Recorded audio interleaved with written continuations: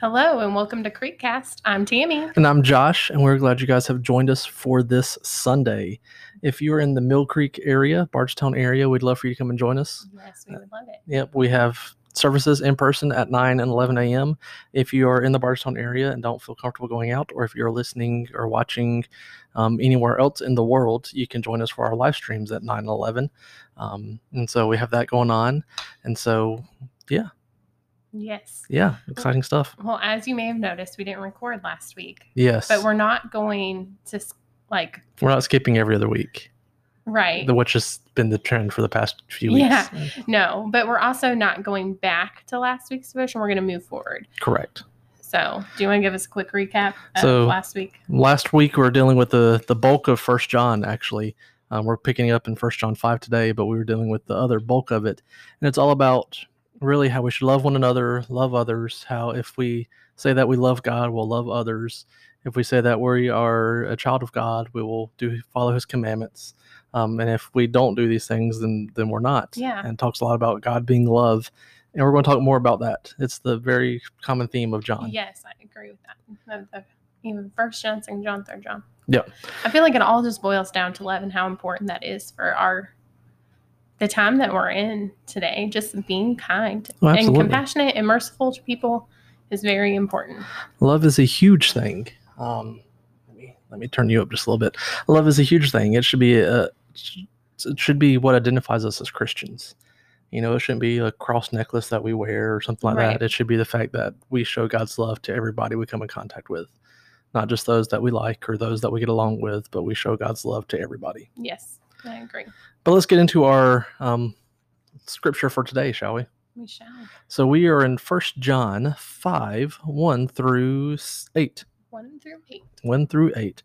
And it starts off with that we should believe in Jesus because he's born of God.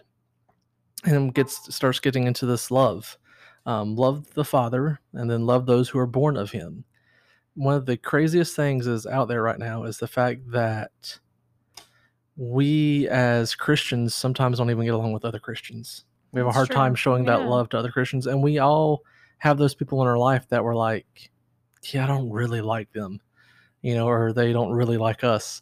But we have to show them love. I mean, if we can't show love to other believers, how are we supposed to show love to a sinful world? To a sinful world. Yeah. And yes, we realize that sometimes the church is more dangerous, or not more dangerous, but more harsh than people in the world. Yeah. Even though it should not be. It shouldn't be. It should not be. One of the things I saw that Ben was on earlier. I don't know if he's still on, but one of the things he always said that, the church should be a hospital, but more or less it's a horse farm. We shoot down a dying horse type thing, and I probably butchered that. I'm sorry, Ben. But, we should be taking care of our people and loving them. But most of the times when there's sin that shows up in their life or they're going through a hard time, we just want to be like, well, let's just put them under, sweep them underneath the rug so nobody sees them. But we should be loving those who are born of God. And it goes on to call us we should love the children of God. And that's huge that we are part of these children of God. Mm-hmm. As most of you guys know, we do foster care. We're in the process of adoption, and you take our daughter and we love her with everything that we have. Absolutely. There's no difference between her or somebody that, a child that was born naturally to us. We love her as our daughter. Mm-hmm. And that's how God brings us into this family to where he doesn't view us as, well, they were just sort of brought in.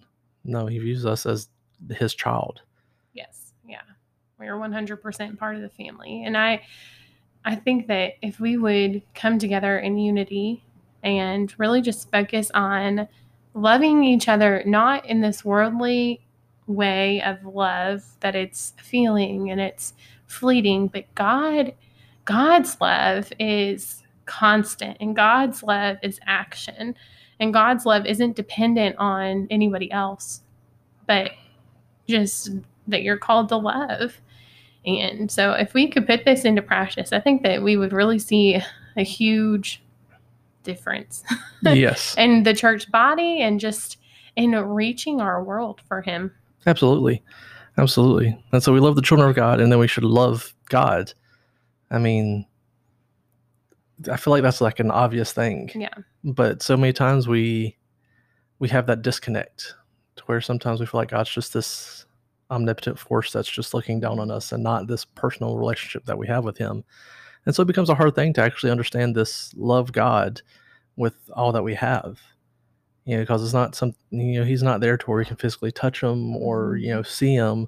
We feel his presence, we see his works, but, it's easier to love somebody that you can see and touch and interact with, and we can interact with God. It's just different than how we are used to doing it, but we should be loving God with all that we have. And I like that God gives us a tangible way to show that love to him, and it's by obedience.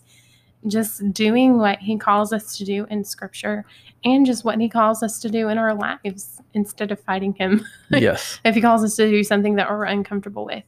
But yeah, we show God our love for him by being obedient to his commandments. And I just really like that that's something very tangible when we think about our relationship with God is a lot of times really an abstract kind of thought because it's not something we can physically touch. But being obedient is a very tangible, doable thing when our heart's in the right place. Absolutely. And we see that his commandments are not burdensome to us. So many times we view them as this list of do's and don'ts, that these things that bind us. Mm-hmm. But really, he gives us these rules. They help us have freedom and have life, and they're not burdensome. They're there to help us be free. And when we're walking in his love, then they're not going to be burdensome. He says his yoke is easy and light. What he puts on us is not meant to be torturous, and it's not meant to be like just dragging us around. Like his burden is easy and light when we're in relationship with him. Absolutely. And we just see that through all this, God's just showing his love. I look at it with children. We have rules for our kids, and it's not that we want to oppress them or anything like that. It's to help them to be better, mm-hmm. Help them to grow and mature and become the best person they're able to, and to keep them safe. Yes.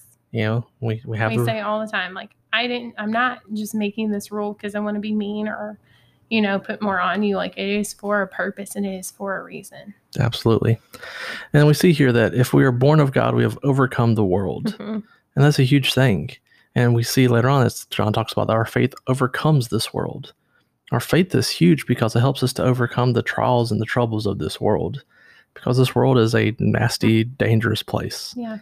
And it's very dark. Very dark. And it's by our faith that we're able to overcome this.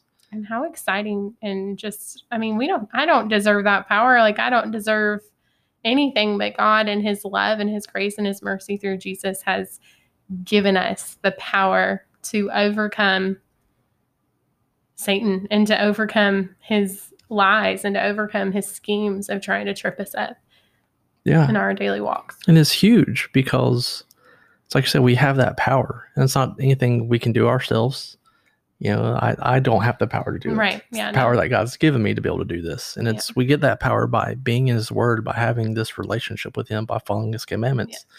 We're able to overcome the schemes of Satan and of this world, and he continues on because remember, John was talking about some of the heresies that come into this, to the body here. And he starts talking about that Jesus came by water and blood, showing that not only was he spirit, but he also had a physical form, because they were arguing that Jesus was just spirit. And if he was just spirit, then he couldn't have died. He couldn't have died, and then our sins would not be forgiven. And so it talks about how the different things that testified to Jesus was the water, the blood, and the Spirit. How the Holy Spirit, shows what Jesus did, shows that he was part of the ministry that Jesus was doing. Yeah, and, we've gotten these warnings in previous verses of, it boils down to what people have to say about Jesus. And so if they're saying that Jesus wasn't fully God and fully man, then that's not Jesus. We need to be careful. Yes, absolutely. And we'll continue more of this discussion come tomorrow, because it sort of ends in the middle of a thought. Yeah. Well, our prayer request for today is for Haiti. Pray for deliverance of those in the bondage to voodoo. And a word from our sponsor. And then our life step. And Jesus taught that if a person had faith the size of a mustard seed, he can move mountains. Even small faith can be incredibly powerful if it is placed in the right things. The power or lack thereof of faith does not lie in the faith itself. It always lies in whatever it is placed in. Take a moment to review your own faith. What is it based on? What are you believing exactly? If you are believing God's word, then your faith has the right foundation. If not, then it is misplaced. It's good stuff. That is good. Well, for this Sunday, I've been Josh. I'm Tammy. Booyah.